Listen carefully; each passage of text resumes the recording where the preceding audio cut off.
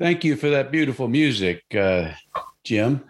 I really appreciate that the words to that song, Morning Has Broken on this Easter Sunday.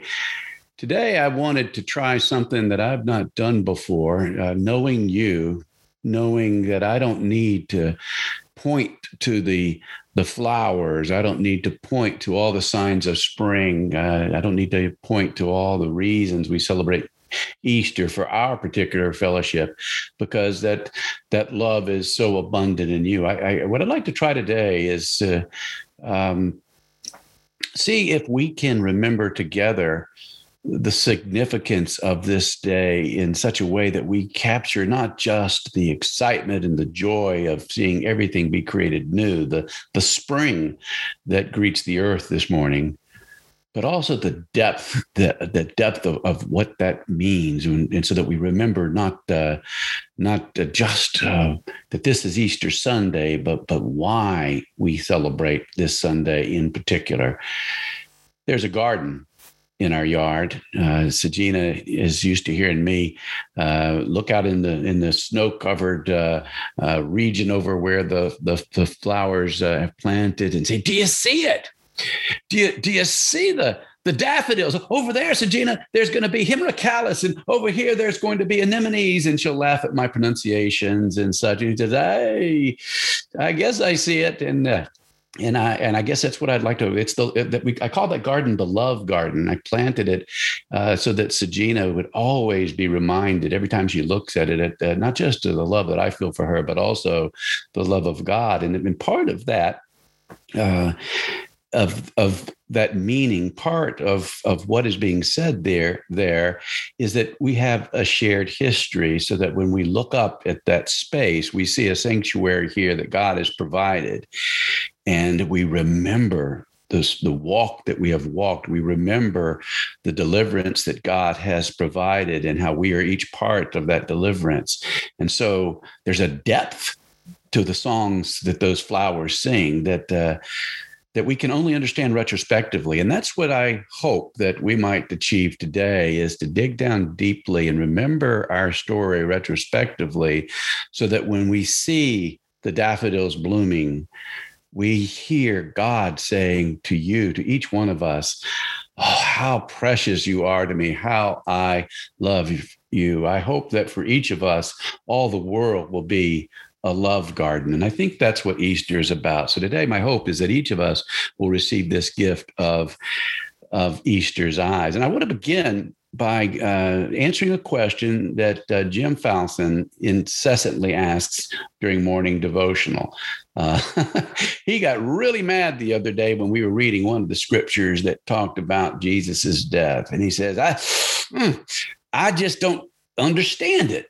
It makes me mad to think, why did Jesus have to die? And I love that about Jim, the way he asks the questions that some of us either forget to ask or are afraid to ask. But that really is, I think, an essential question to our receiving the gift of Easter eyes, so that we really understand the depth of this day. So thank you, Jim, for your constant bringing forth that question.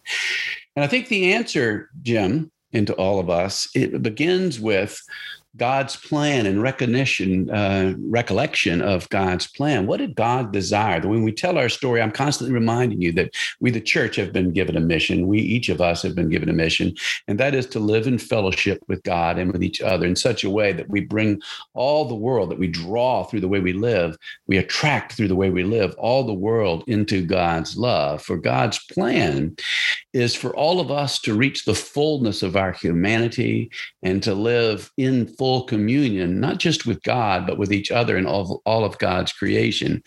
But there's a problem with God's plan. Now, we know that God is good, and some of you will be responding to me when I say God is good all the time, because we know that's true. And we know that God wills these things, but we can see the evidence that there is something wrong with God's plan, because we see that we ourselves, who have been created in the image of God, are actually not bearing the image of God each and every moment of our lives. We are being less than human whenever we fail to act as the image of God that we are. And we see the evidence of that in the fact that we are not actually enjoying the fellowship that is God's plan. We see all sorts of signs of it. We have created what I have learned to call from my brother Solon hierarchies of human value. And it's not something new that Solon is describing. It's something that Paul knew all about. And for example, it is the background of his epistle to the church at Corinth. All of his epistles to the church of Corinth deal with this broken communion that they have and how they themselves have created hierarchies of human value. He speaks the same thing to the church at Colossae, the Colossians, and some of the things that they were experiencing that Paul addresses in his epistles to them look like he's writing to us today. They had hyper partisanship. They had developed the parties of Apollo, the parties of Peter, the parties of Paul, the parties of the true Jesus Christ, and each of one of them fighting with each other to determine the way that they would be the people of God. Extreme partisanship. He was addressing broken families, the families that look remarkably like our own, where there were issues of divorce, issues of sexual exploitation, issues of estrangement so deep that it seemed no healing was possible. This was a letter over 2,000 years ago and a letter written to us today describing things that we experience. He dealt with the litigation, the constant litigation between Christians themselves, where they were fighting rather than working together to solve problems, and all sorts of issues of idolatry. And we've addressed all kinds of examples of that, so I won't go through all the ways that we manifest our tendency toward idolatry. You can fill in the blank because we've spoken about it so many times, but the classic ones in our time certainly have to do with our pursuit of all the ways that we pursue power and wealth and other things to ensure our security. And meanwhile, Paul looked around at each of his churches and say, well, look at this. And this was a real problem in the church at Rome and the church at Corinth and at the church at Galatia. While the wealthy eat and form their hierarchies of human value, the poor go hungry and are actually denied access to the very means of grace. And so these were problems that he was addressing when he wrote his fabulous passage in 1 Corinthians 15 that talks about the thing that we celebrate today. And it arises from what I'm going to today call the human condition. You've heard that phrase before, I'm sure. And the mere fact of the human condition is that we live, each of us, we swim in waters that are filled with our deeply sinful ways, these big ways I've just described, and in the small ways that we simply zing each other in order to put ourselves on top of the other as in the position of power, in the position best able to get access to the bread that we fear will not be there when we go hungry. And so the human condition is simply an acknowledgement that each of us are sinners, that we each contribute to our brokenness, our broken communities, the loss of our capacity to relate to each other and to God's creation in the way that God planned. And we confess each and every time we gather our sins of commission and our sins of omission, because we recognize that this is true. And what we do when we speak these confessions is we recognize that we have met the enemy, and the enemy is us.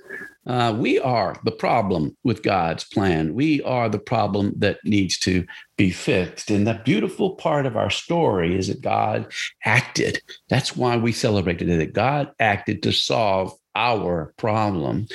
And I wanted to point out that God does that in two ways. And I wanted to bring us to think of those two acts of salvation using the oldest piece of scripture we find in the New Testament, which is called the Christ hymn. And some of you will be able to sing it even, I know, because you've done it for me in the past. The Christ hymn appears in Philippians chapter 2. It's a little fragment of poetry. And the first act describes what God did. Let the same mind be in you let us be of one mind.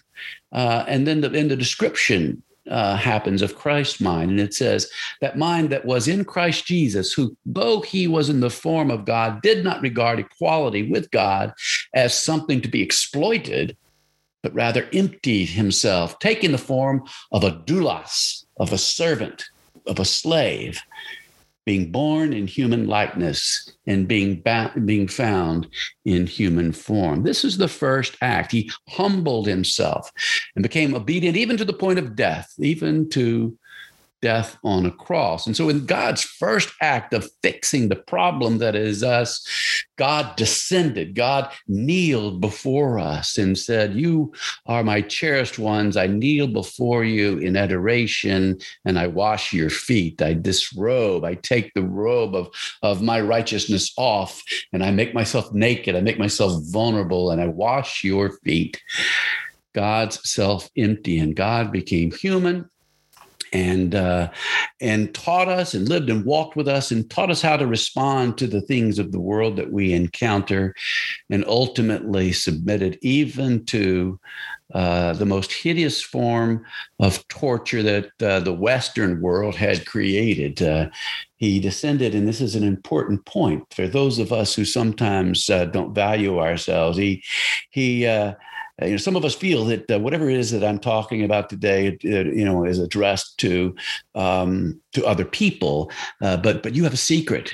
There is something that you're hiding. There's something that is true about you that only you know, or perhaps just you and a few others know. And you have sunken so low that you are unworthy. You tell yourself this story that you have debased yourself such that you are unreachable by God's love, by God's word. And the important thing we remember is that when God humbled himself, God went so low. He went lower than we ourselves could ever go. And so there is never a place where God is not picking us up, lifting us up, holding us, pushing us up out of the depths to which we've fallen. We are always there to hear his word and to touch his word. And then having done this, he accepted upon himself the cost, the consequences of our sinfulness, of the human condition, that public humiliation that was predicted by the prophets, and torture and death.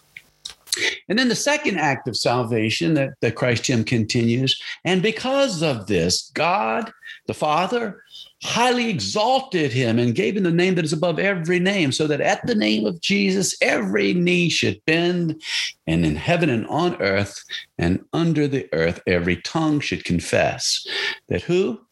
Jesus, this Jesus of Nazareth, the one we call the Messiah, is the Lord and sits at the right hand of God the Father, the glory of God the Father. And so God's second act of salvation, what we see is God chose to deliver us from our human condition by descending and then causing the dramatic ascent of the Son, exalting him, acclaiming the Son as the only one whom we should assault and call Lord. And so as we ourselves today bow before our risen Lord, we ourselves, as we're going to see, are being taught to similarly kneel and in servanthood adore this one whom we are to acclaim. And as we practice doing that, we discover that our hearts are healed, our minds are healed. We learn to will what the Father wills, and choose in freedom what the Father wishes we would choose. And that is how God brings about our salvation. So the question that Jim would ask if he were here this morning is, okay, so why resurrection? And I think that's the thing that we really need to ask ourselves. Why resurrection? Why is that so significant? Why is this God's means? And a couple of important points. It's in order to be resurrected, you have to die first. And Jesus says that to us again and again. Take up your cross. He reminds us that in order to live, we must die. And what does that mean? Well, the first point is it's a rather practical matter. Before you can be resurrected, you have to have the need of resurrection, which is to say you have to die first. In order to be raised into eternal life, we must experience the execution of all that is in the way of that eternal life. And so the scriptures teach us that resurrection is God's solution to the problem of death. And it's, of course, the thing we celebrate today, that there's only one who can solve that problem, who can solve the problem of death. And that is the one who gives us life, who animates us with God's breath, as the poetry that Charlie read to us in our opening prayer said. Only the Creator who breathes life into us can conquer death. And that's what happens. And Paul talks about this when he remembers the story of Adam and Eve, from Genesis 3. He talks about one man's trespass. If because of the one man's trespass, that's Adam, death exercised dominion.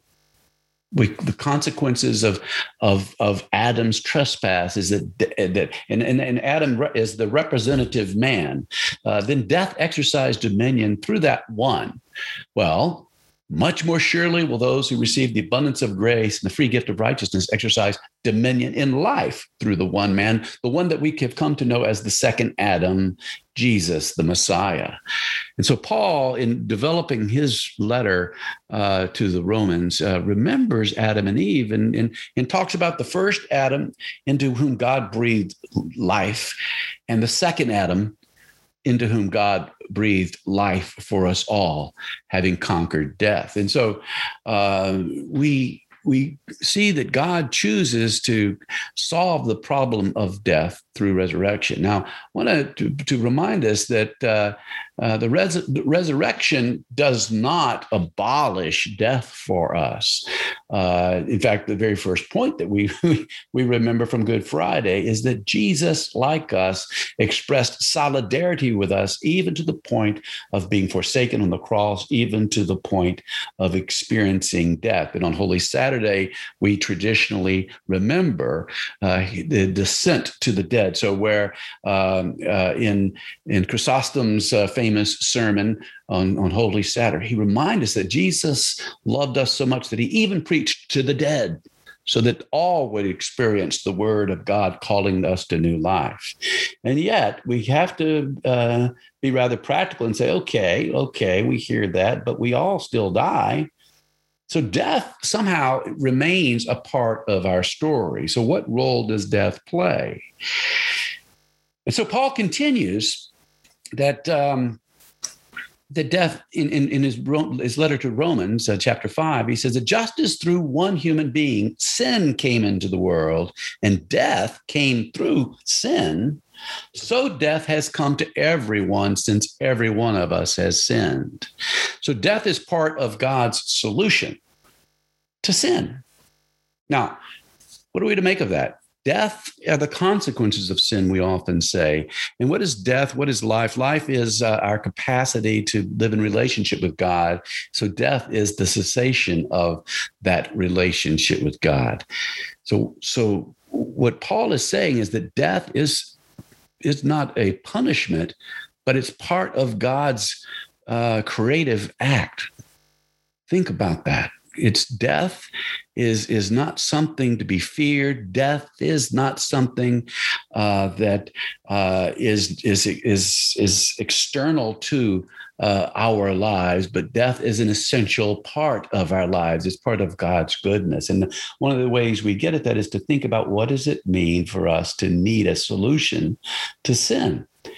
And one way to think of it, a professor of mine used the example of the Ebola virus, and I think that we might think of a more recent virus and having experienced some of those same consequences. But when the Ebola virus takes over a community, they've learned the only way that they can survive as a community is simply to let the virus play out to its conclusion. And they know that what has to happen, as we've just experienced with coronavirus, is that those who have been affected have to be isolated And when they are on death's bed, we have the tragedy of having to watch them die from afar, not being able to be with them so that we ourselves are not affected. And then they have to be buried or cremated so that the infection is contained. And so in dealing with the Ebola virus, that's what we've done. And the metaphor that my professor made is that that's how God has chosen to respond to our sin. If we carry that virus of sin, it cannot be allowed to live in death indefinitely. So there's a strategy of containment. And then there's a strategy of providing a period at the end of the sentence so that our sin does not continue indefinitely. Now, one of the things that we Americans particularly need to remember on this Easter Sunday is that we are not exceptional by any stretch of the imagination, though we like to say that we are.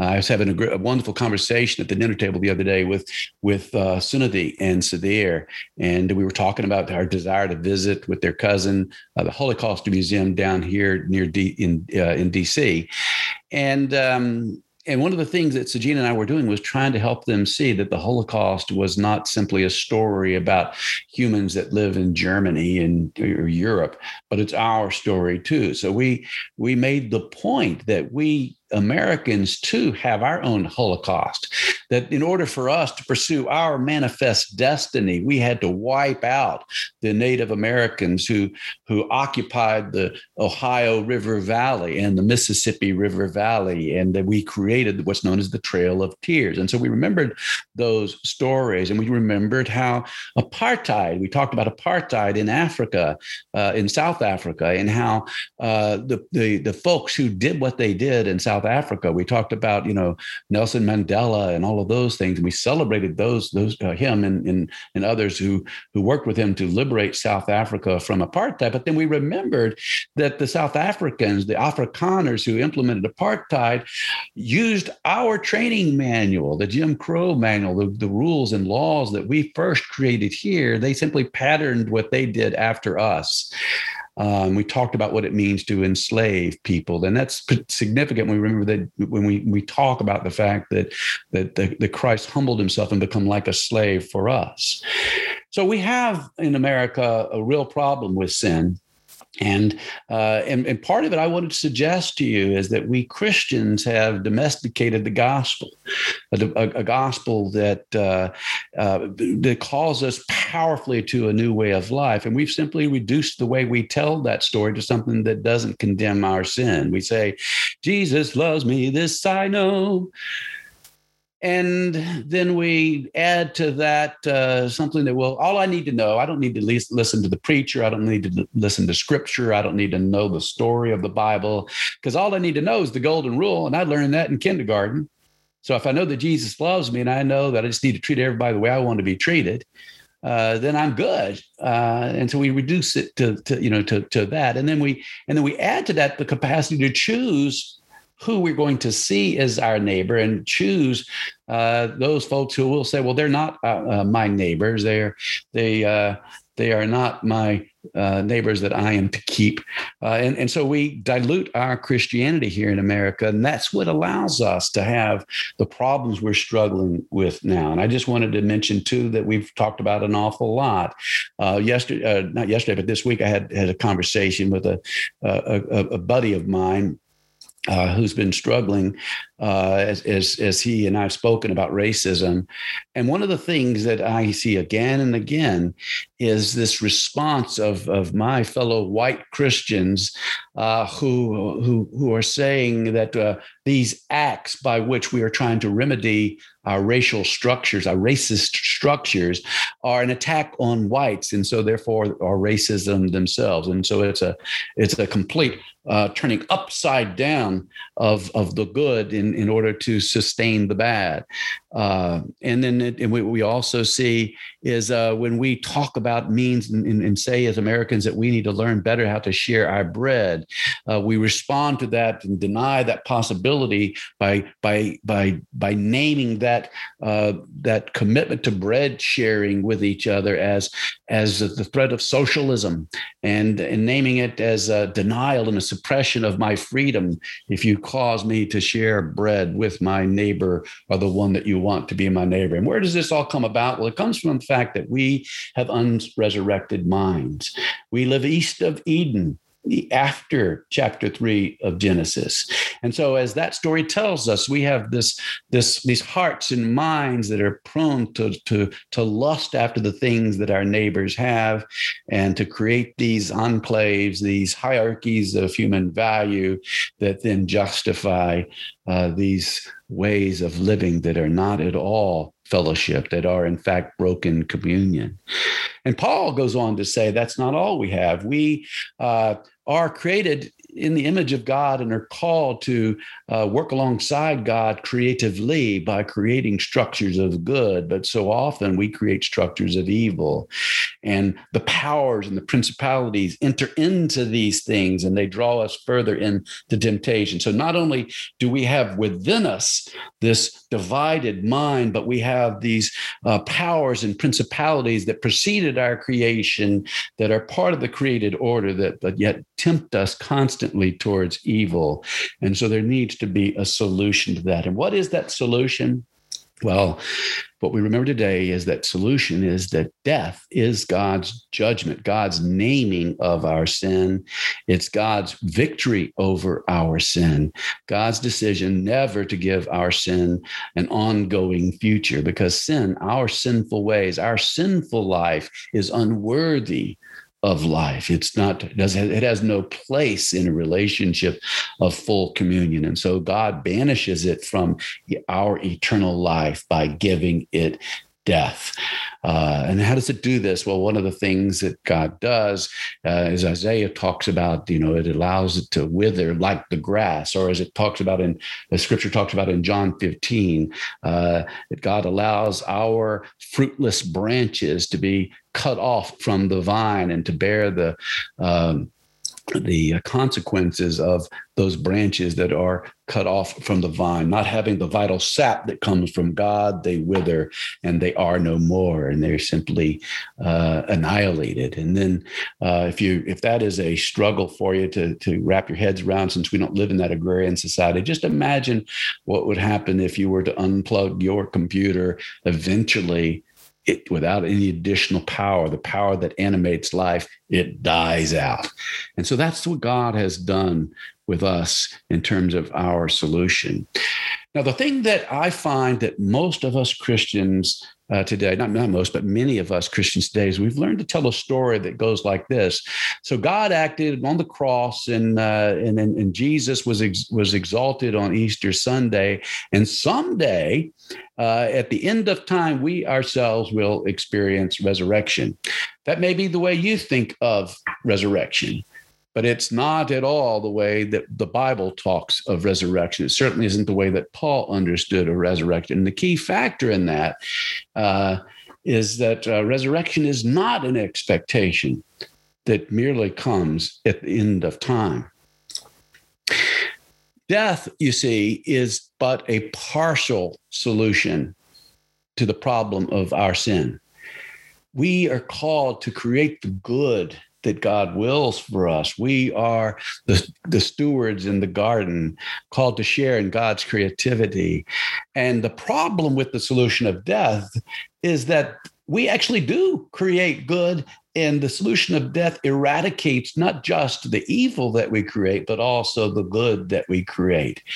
And so there is no continuity for our evil because of God's solution of death, but so too, there is no continuity of our good. If death were the only solution that God brought to the problem of sin, that's where we come to our story on Easter Sunday. our resurrection, not just Jesus's inauguration. Paul in his writings is very clear that Jesus has inaugurated the kingdom, and there is new creation here and now. Yes, on the cross, evil did not have the last word. The cross did not have the last word. Jesus's resurrection is something in the past, but Jesus is now therefore alive in our present, and the Holy Spirit is now active in our lives, bringing about our resurrection here and now within the created order. Therefore, our prayer is not that God's will be done sometime at the end of time. No, our prayer that the Jesus taught us is on earth as it is in heaven, here, now, today. And Paul talks about this when he talks about our experience and our gift, our receiving the gift of the resurrection and it being inaugurated in our lives. When he uses phrases like in Christ and our ability to participate in Christ and other phrases like that, over 115, I think, occurrences of this in his writings. And so one of those is from 2 Corinthians. It's very familiar to us. So then if anyone is in Christ, that person is part of the new creation, the resurrected order. The old things have gone away, and look, new things have arisen. See the daffodils blooming. See the new world emerging in each and every part of God's new created world. And then in the letter to Galatians, this is the very end of Paul's letter to the people at Galatia. The world, our sinfulness, has been crucified. It's been executed. The world has been crucified to me through him, and I have been crucified to the world. And then he says, being circumcised or not being circumcised doesn't mean anything. What matters is new creation. And that's how Paul concludes that letter. After death, the death of all the things, all the evil we do, God has brought about a solution, which is this new creation. And so in Galatians, there's this beautiful passage which talks about the meaning of your baptism. Each of you have been baptized. And Paul, in explaining what baptism means, says that all of you who are in Christ Jesus, which is to say to be baptized, by means of that faithfulness are sons and daughters of God. For you have been immersed, bathed into Christ, and you have been clothed with Christ. There's this white robe that you put on after baptism, provided by your community. Whatever your old clothes were, they have been destroyed. Your new clothes are the clothes of those who are called to bear witness to this new creation. And therefore, there is no longer these categories, these hierarchies of value. There's no Jew or pagan, slave or free, male and female. All of you are in Christ Jesus, one and the same, a beloved community. God loves you. And in Colossians, he says the same thing. You've been stripped off of that old self. All those practices, those are no more.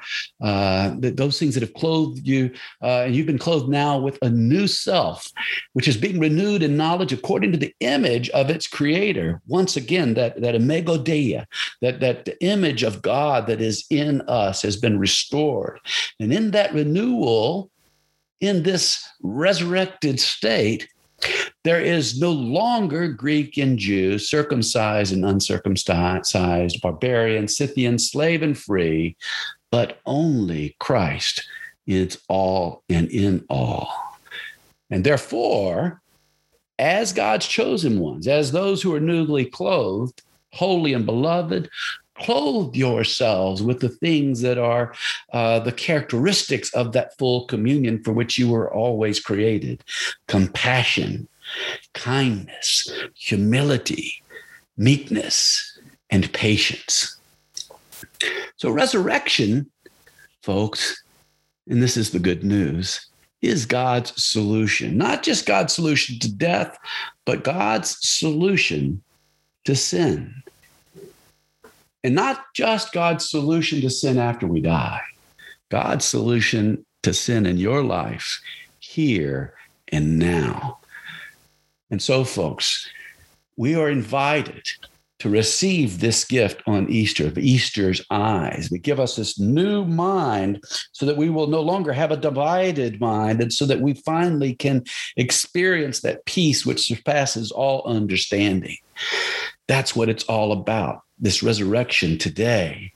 Our flesh has been executed on the cross. We have a new mind, and now we are called to act accordingly. And that brings us to the gospel text that we have today. Luther said that simultaneously we are sinner and saved. We are in between times. We are living in resurrected times. It has been inaugurated, but it is not yet complete. And therefore, we are like some of you I know have experienced addiction of various kinds. I have confessed to you my own addiction to caffeine.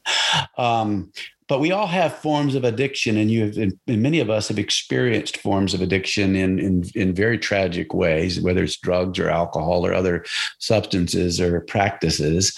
And what you'd know about that is that one of the things at AA we say is that, well, I am an addict. It's something that we are able to retrospectively look back and see a moment when we were able to stop lying about ourselves.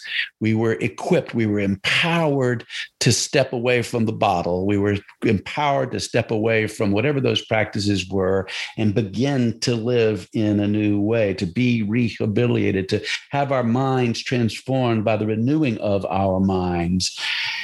And yet that process is not finished in us. We are still being rehabilitated. It's here and now, but so too are all those powers and principalities. We live in them, and they tempt us. And so too do we still have this heart that's not perfectly healed. So we can at any time fall off the wagon. And we know this, and this is truthful speaking. And so we are still in the process. Though we live in this world of resurrection, we are still in the process of being rehabilitated from our addiction to sin. And that's why God has given us this reminder, so that whenever we look throughout the world, whenever we gaze upon a daffodil, whenever we gaze upon all these beautiful blooming Bradford pears that I've seen along the road, whenever we see acts of nobility, of loving kindness to each other, we remember that God is enabling us to see those, because that is the new creation happening, giving us the wholeness that we seek. And that brings us to our gospel lesson today. As they entered the tomb, they saw a young man dressed in a white robe, dressed just like you and me, in other words, in the white robe of the martyr, of the white robe of one called to bear witness to this whole thing. And he's sitting on the right side. They were alarmed, and he said to them, "Don't be alarmed. You're looking for Jesus, who was crucified. He's been raised. He's not here. Look, there's the place they laid him. But go tell his disciples and Peter that he's going ahead of you." And where is he going? Not to Jerusalem, but where the whole story began in the Gospel of Mark, back to the very beginning of the story, to Galilee, where he said, "Come, and I'll make you fishers of humans." And he says, go back to the beginning of the story, but now live as folks with Easter eyes. And that's what we're called to do today. And that's what we celebrate today, Lord. That's what we celebrate, brothers and sisters, that God is good. God is present. God has been victorious over death. God has been victorious over our sin. God is conquering all of these tendencies in us towards sinfulness and broken communion, and giving us the means to live in love with each other and to actually be that beloved community. God is good all the time. In the name of the Father, and of the Son, and of the Holy Spirit, amen.